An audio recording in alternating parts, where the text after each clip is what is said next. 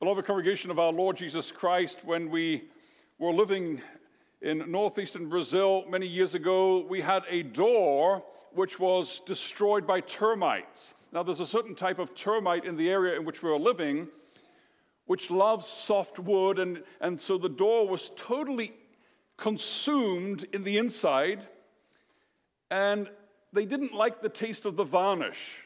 And so there was this paper-thin covering that was still on the door. When you looked at the door, it looked whole, but it was hollow and weak. Paper thin, you could poke a hole in the door. It's a wooden door. You could poke a hole in it with your finger. Now, the Lord Jesus has told us in verse 20 of our chapter that unless your righteousness exceeds that of the scribes and Pharisees, you will never enter the kingdom of heaven. And he says that because the righteousness of the scribes and Pharisees is hollow and paper thin and useless. Now, as we're going through the Sermon on the Mount, we have to remind ourselves who Jesus is talking to. He's not talking to the scribes and Pharisees. He's talking to us. He says, "For I tell you that unless your righteousness exceeds that of the scribes and Pharisees, you will never enter the kingdom of heaven." You see, the problem is not just the scribes and the Pharisees. That's an intellectual problem. That's a historical problem that belongs to other people in another time and another place. And it's very comfortable for us to sit here on a Sunday morning in our nice, comfortable pews and tut-tut about how bad these people were. But the gospel comes to us this morning. And Jesus calls us away from the fake, the useless, the paper-thin righteousness of the Pharisees.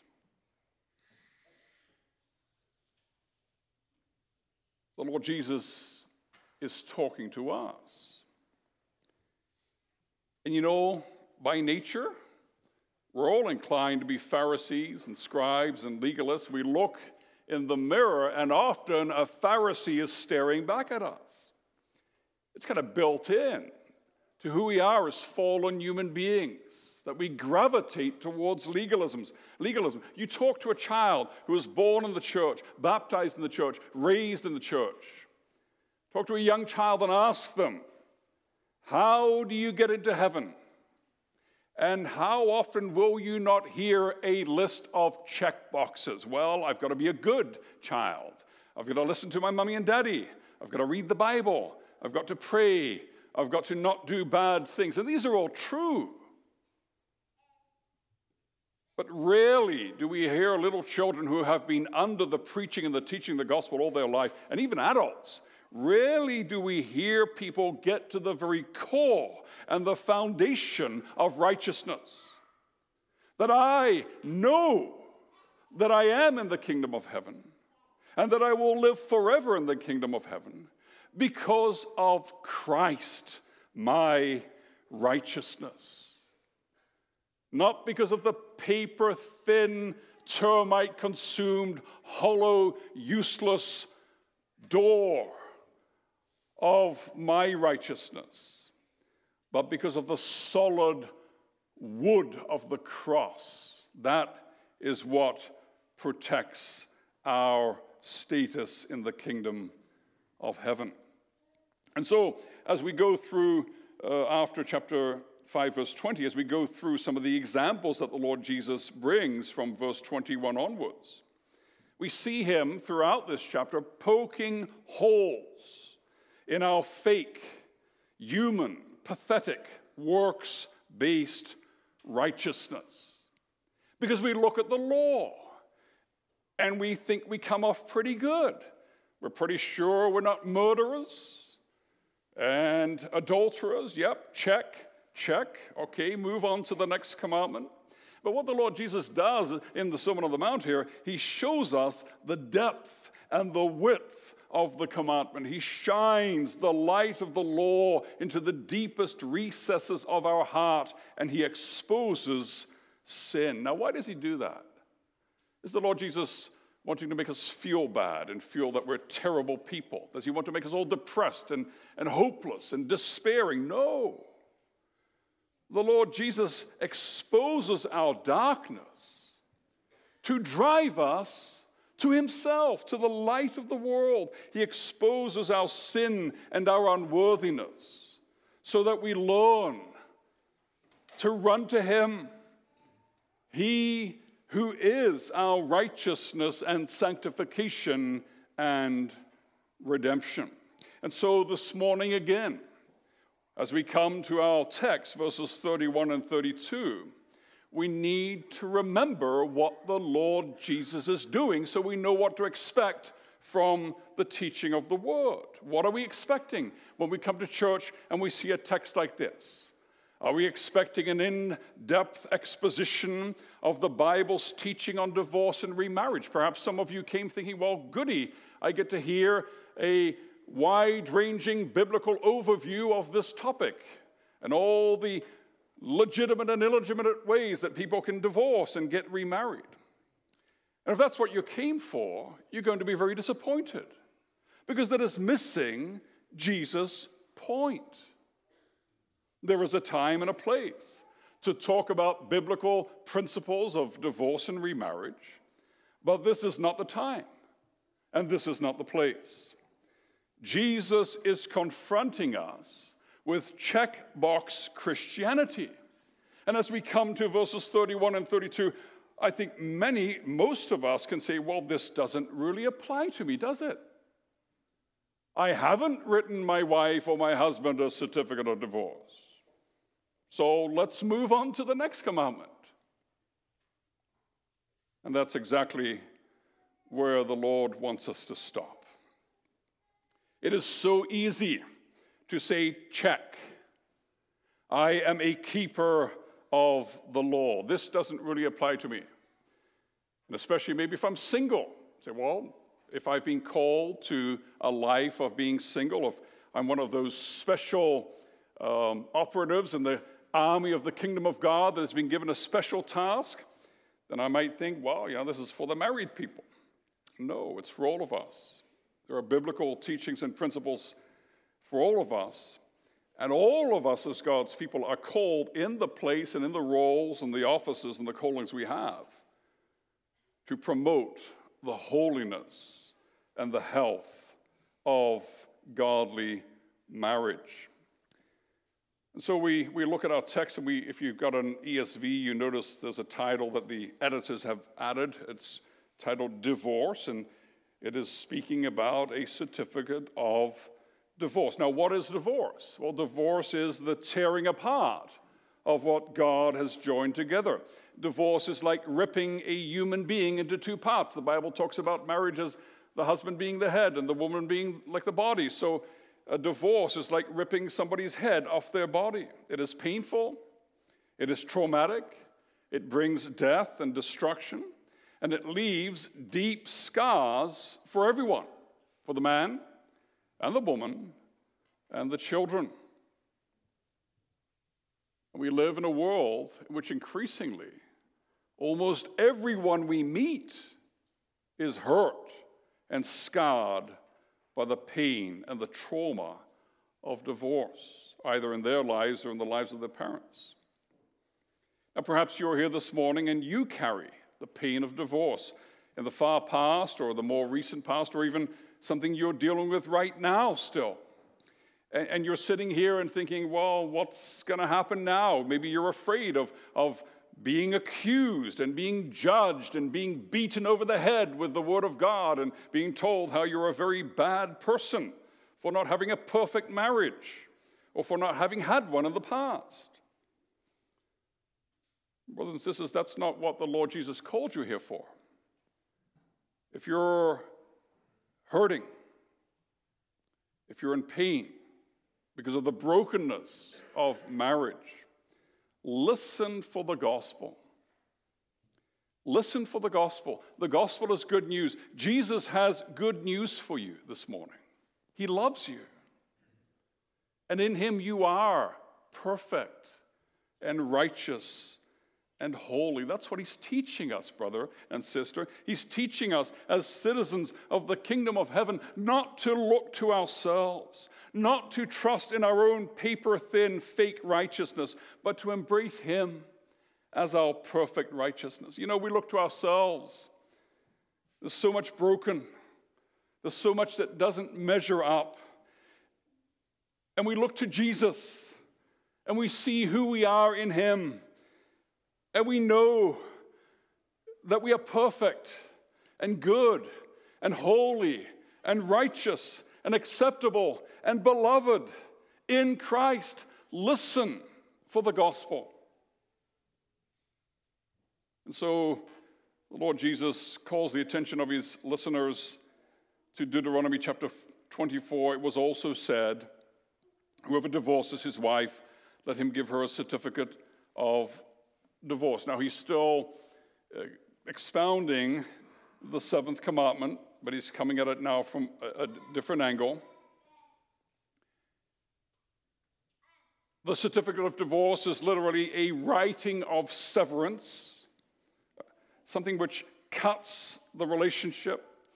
It is a certificate which releases from the obligations of marriage, that the parties are no longer bound by the mutual covenant of promise and obligation.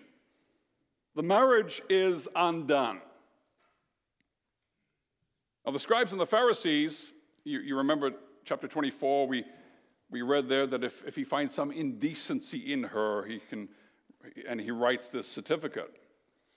The scribes and the Pharisees missed the point. I don't know if you noticed when I read that, if you just turn to chapter 24 again, I kind of read the first verses all in a row and kind of emphasized verse 4, because that's the point. God says through Moses in Deuteronomy 24, well, if there's a marriage, and if the guy finds something indecent, and if he writes her a certificate of divorce, and if she goes away, and if all this stuff happens, the point is she can't come back to the first husband because she's defiled. That's the point. They missed the point, as the Pharisees and scribes always gloriously miss the point. And so they read it differently. They read it like not just a description of what's happening, they read it as a command.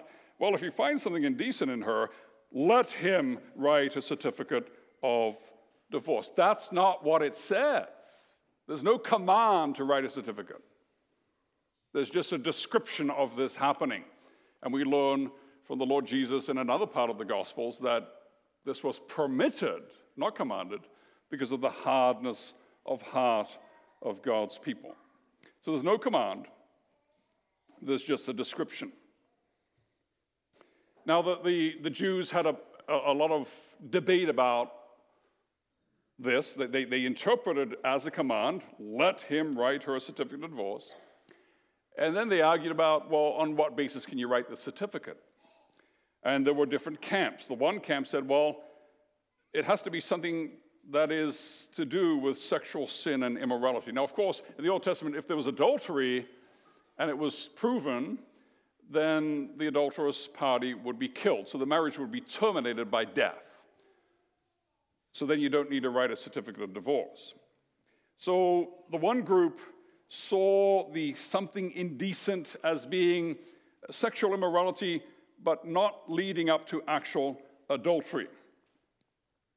The other group, they said, well, a man can divorce his wife for anything. If she burns his food, you're out of here. Get lost. You're not a good cook. I want another wife. That's actually how they saw the law. And then there was a third group, and they said, well, even if she doesn't do anything wrong, if he sees another woman that he prefers, that's enough. If he just sees another woman who is more pleasing, he can get rid of his current wife. And so they spent a lot of time arguing about this, the finer points of the law, how you could end your marriage. And the Lord Jesus teaches here in the Sermon on the Mount that they are missing the point. The point of the law of God, the point of marriage, is not to talk about all the ways that we can break it in a legitimate manner. There's only one legitimate reason for a child of God to declare that the marriage is undone, and that is sexual sin. That's what the Lord Jesus says. I say to you that everyone who divorces his wife, except on the ground of sexual immorality, makes her commit adultery. So that's the only time in the Christian life, in a Christian marriage, that a believer can say, I am undoing this marriage. Because there has been sexual sin, the holiness of the marriage bed has been defiled, and there was defilement and pollution in the marriage, and then the innocent party has the right, not the duty, but the right to undo the bonds of marriage. Now, Paul, when he writes to the Corinthians, 1 Corinthians chapter 7, verse 15, he mentions another time when marriage is broken, and that is when the believer acknowledges when the other party has definitively destroyed the marriage. And in that case, when the other party, under certain circumstances, has totally destroyed the marriage, then, says the apostle, the believing party, the innocent party, is not bound. The marriage is undone. But in that 1 Corinthians 7:15 case, it is not the believer who takes the action to do that. Here in Matthew chapter 5, it is the believer that may take action to undo the marriage. And so the Lord Jesus says, look, if marriage is undone for any other reason except sexual sin, then the person who undoes the marriage, and this applies to the wife or the husband, causes the other person in the marriage to commit adultery. Now notice the wording here. If you look at your Bible, the Bible doesn't say, if you divorce your wife except on the ground of sexual immorality, then she commits adultery. It doesn't say that. The verb here is in the passive. It's hard to see in the English because it's hard to translate. But it doesn't say she commits adultery. It says he makes her to be in the state of adultery. He's the one doing it. She's not choosing it. He's the one doing it. He's causing her to be in a state of adultery. Now, why? How does that work? Well, we live in different times, and in our time it is possible, not always, but often, for a woman who is single, who is a widow, who was divorced, to live on her own and support herself. Back then, very difficult. The way that society was structured, if a woman was sent away from her husband, by her husband, she would need to find a man to take care of her, to provide for her, to give her protection, and to provide her food and her shelter. And so what the Lord Jesus is saying is that if the marriage is undone for frivolous reasons, for reasons which are not legitimate, the man is pushing his wife out and pushing her into adultery. Because in the eyes of God, she's still married to the man who sent her away. But she can't do anything about it. And so undoing marriage without biblical and lawful reasons drives her into a relationship which is unclean. Why? Because what God has joined together, let not man separate. We can pretend that our marriage is ended, but if the marriage has not been ended lawfully in the eyes of God, then we're just pretending.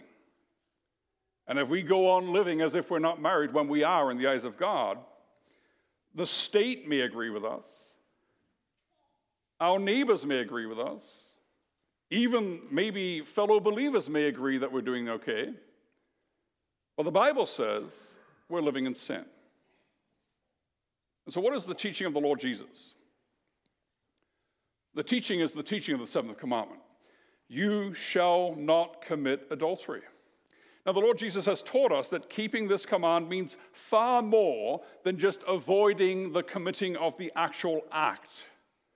It means rooting out lust out of your heart and your life. And now he adds more teaching. Undoing a marriage for frivolous reasons does not undo it in the eyes of God. And that means that sexual intimacy with someone else after an unbiblical and unlawful divorce is adultery. That's the clear teaching of the Word of God. Now, what are we to learn from this? Most of us have not faced and will not face this situation. But we have to remember the sixth and the seventh commands, how they fit together in the purposes of God in creation. The sixth command, to preserve life. The seventh command, to preserve love. And you remember that cascading and increasing glory and joy as life gives birth to love, and love gives birth to life, and it just grows and grows until one day it fills the earth with image bearers of God, sons and daughters of the living God. Now, marriage, the marriage covenant, is the sacred place where this happens. The marriage covenant is a place of life and love protected by covenant faithfulness. And so marriage is one of the key institutions that God instituted in order to work his purpose of life and love in this world. And that's why the devil hates it. The devil hates life. The devil hates love. The devil hates covenant faithfulness. The devil hates marriage. And so he tries to destroy them all. He tries to destroy life with hate and anger and conflict and murder. He tries to defile and destroy love with sexual perversion and lust and adultery and immorality. And he tries to destroy marriage because it is the divine institution of covenant faithfulness where life and love can flourish and grow safely. These are deep things built into the way God made the world to be. And there's a reason why when we look out into the world around us, the broken world, the fallen world, there's a reason why the kingdom of darkness has got a target lock on exactly these things, on life, on love, and on marriage. The devil knows very well what the foundations of human society, family, and life are. And so he attacks them. And look at all the ways he does that. The kingdom of darkness promotes death and defilement in so many ways with abortion and so-called MAID, government-assisted suicide, which is at first a right and then becomes quickly a duty. The devil attacks with every sexual perversion which is celebrated so openly in our times. The devil attacks with no-fault divorce, which has devastated our society. Things have massively changed in our society since no-fault divorce was brought in. It has destroyed the fabric of society. It has broken the family. And then he adds to that the wickedness of homosexuality and every other perversion of sexuality. And you notice what they all have in common. What they all have in common is that there is no possibility of producing life. That's what the devil loves. Perversion, a perversion of sexuality, and a perversion of the purpose of marriage so that it is defiled and that it is, by definition, barren. And you add to that transgenderism, which just brings it a step further, as people that could possibly have children are now mutilated and sterilized. And you see that from every angle, the devil is waging full-on war against life, against love, and against marriage. Well, that's the enemy. But over against all this, we in the kingdom of God, we as Christians, we value and we honor and we promote marriage. Why? Because we know how important it is to God's plan. Malachi 2:15 did he not make them one with a portion of the Spirit in their union? And what was the one God seeking? Godly offspring. The prophet tells us God fills the marriage relationship with the union of his Spirit because he wants it to be a place where holy children of the living God are born and loved and raised, so that love brings forth life and life comes to produce love, and so on. And so he says, so guard your souls in your spirit, and let none of you be faithless to the wife of your youth. You see, breaking your marriage is not just a sin against your husband or wife. It's not just a sin against your children. It's not just a sin against an institution in the abstract. It is a sin against the Creator. It is fighting the very purposes of God for you and for the world. You see, marriage is like a womb. A womb is a safe place to nurture life, to protect life, to allow life to develop and flourish. In the Old Testament times, and actually still today, I've spoken with Canadian soldiers returning from overseas postings who have witnessed even today, this is one of the horrors of war, that people just cast off all restraint and rip open pregnant women and kill their children. That still happens today. It's the kingdom of darkness with its hatred of life and love. And so marriage is like a womb, and breaking marriage is like ripping open a womb. It is an act of violence. It is an act of attacking life and love, an attack on the work of God, an attack on the very character of God, a treasonous attack against the kingdom of God. And so as God's people, we are exhorted by the apostle, Hebrews 13, verse 4, let marriage be held in honor among all, and let the marriage bed be undefiled, for God will judge the sexually immoral and the adulterous. You see, it's exactly because sexual immorality defiles and destroys marriage that we ought to hate it and ruthlessly root it out and destroy it. There are two sides here. There's not a third choice. There is no neutrality. Either we're on God's side or we're on the devil's side. There's no third option. If you're living unrepentant in sexual sin, in adultery, in addiction to pornography, when inside or outside of marriage you use sex to satisfy your perverse lust rather than consecrate it as something holy and life-giving, which belongs to love and which is for the glory of God. You know, you may have a paper-thin camouflage or covering of righteousness, and people might think you're a good person, but Jesus is telling you that that's useless. It's absolutely useless. God will not be mocked. You are, even now, unrepentant sinner outside of the kingdom. You who now hate and despise and destroy holy marriage, even if you manage to do it in a way where everybody thinks you're such a great person, you will be excluded from the great wedding feast of the kingdom. What does Jesus tell us? Outside are the dogs and the sorcerers and the sexually immoral and the murderers and the idolaters and everyone who loves and practices falsehood.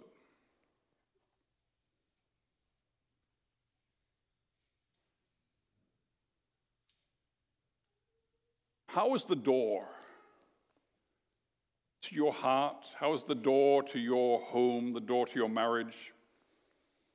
Is it a door with that eaten out, paper-thin, fake righteousness of the Pharisees? Is it papered over so that you look good to others and maybe even fool yourself? You know, we're listening to this, we're looking at this and saying, well, okay, I haven't divorced, I haven't committed adultery, and I'm not living in sexual sin. Check, check, check, check. Brothers and sisters, that's not the point. There are so many ways of beginning the work of destroying your marriage. There are so many ways of living in a way which begins to undo your marriage, even though on the outside it looks like it's not undone. If you live in selfishness, if you live in a way where you're growing cold to one another, you don't pray together anymore, you don't read the scripture, you don't spend time to know each other, and you're growing apart, and there's apathy, or you're married to your work or your hobbies, and there's an undeclared divorce because there are other things in your life that you find more attractive, more interesting, and more valuable than your husband or your wife.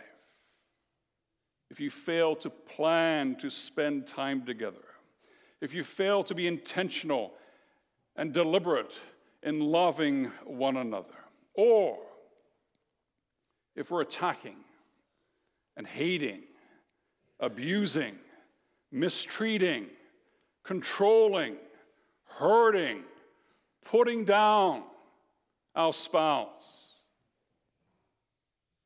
There are so many ways to divorce your spouse without divorcing your spouse. You can undo a marriage without undoing a marriage. You can be an angel at church and a demon at home. And you can fool a lot of the people a lot of the time, but you cannot fool God. God will not be mocked. Do not be deceived, says the scripture. God is not mocked. For whatever one sows, that will he also reap. For the one who sows to his own flesh will from the flesh reap corruption. It is my duty as a preacher of the Word of God to warn you solemnly that you can live your entire life with a paper-thin cover of righteousness. You may even make people think that you're a wonderful husband and a wonderful wife and have a wonderful marriage. But the day is coming when every secret and hidden thing will be revealed, when what is said in secret will be spoken out loud, when the light will shine into the darkest corners, when all will be exposed. And brother and sister, it is my duty to call you in the name of the Lord Jesus Christ to give up that useless, that fake, and that paper-thin righteousness of legalism, and to call us all to Christ. Christ calls us out of the darkness into the light. Christ calls us from the kingdom of death and hate into the kingdom of life and love. Christ calls us away from a paper-thin cover of fake righteousness to a real and overwhelming, overflowing, infinitely abundant righteousness. Christ calls us to exchange that useless paper-thin door eaten out by the termites of legalism and sin with that solid wooden door built with the wood of the cross. He calls us to a mystery of a marriage which is built on Him, which is held together in Him, which is filled with His love and His Spirit, and which reflects His unbreakable covenant of faithfulness with His bride, the church. And if we leave the church service thinking to ourselves, well, I haven't committed adultery, I haven't divorced, I'm not living in addiction to pornography, so I think I'm doing okay. Well, brothers and sisters, that is laughable, and that is weak, and that is pathetic, and that kind of so-called Christianity will bring you to hell. We need to leave worship saying this: I am not my own, but I belong body and soul and life and death to my faithful Savior, Jesus Christ. It is no longer I who live, but Christ who lives in me. I am in Christ. I have perfect holiness in Christ. I have perfect righteousness in Christ. Our marriage, with all its problems, with all its warts, with all its challenges, and all of its pains and all of its brokenness, our marriage is sanctified. It is made holy by the blood of the Lord Jesus Christ. Our home is filled with the love of Christ. Our marriage is powered by the Spirit of Christ and the faithfulness. And the love of our marriage comes from the heights of heaven itself. This is how we conquer the world. This is how we overcome the kingdom of darkness. This is how we are the light of the world. In the power of Christ, we celebrate life. We celebrate love. We celebrate faithfulness. We leave father and mother. We are joined to our wife. And we embrace the calling to be fruitful and to multiply and to fill the earth. And if you're single and you have not been called as a special gift to be single for your whole life, then one of the things that God is calling on you to do right now is to get moving and find a wife, find a husband, and be married and desire children from the Lord. That is the glory of Christian marriage. We love life. We live in love. We delight in our spouse. We rejoice in our children and grandchildren, because all of this is a taste of heavenly and eternal joy. The wedding feast of the Lamb. This is the feast to which Jesus invites us. We're going to sing about this in Psalm 36. He invites us to drink from rivers of delight as we cherish the life and the love and the faithfulness of God that is ours in Jesus Christ our Lord. Amen.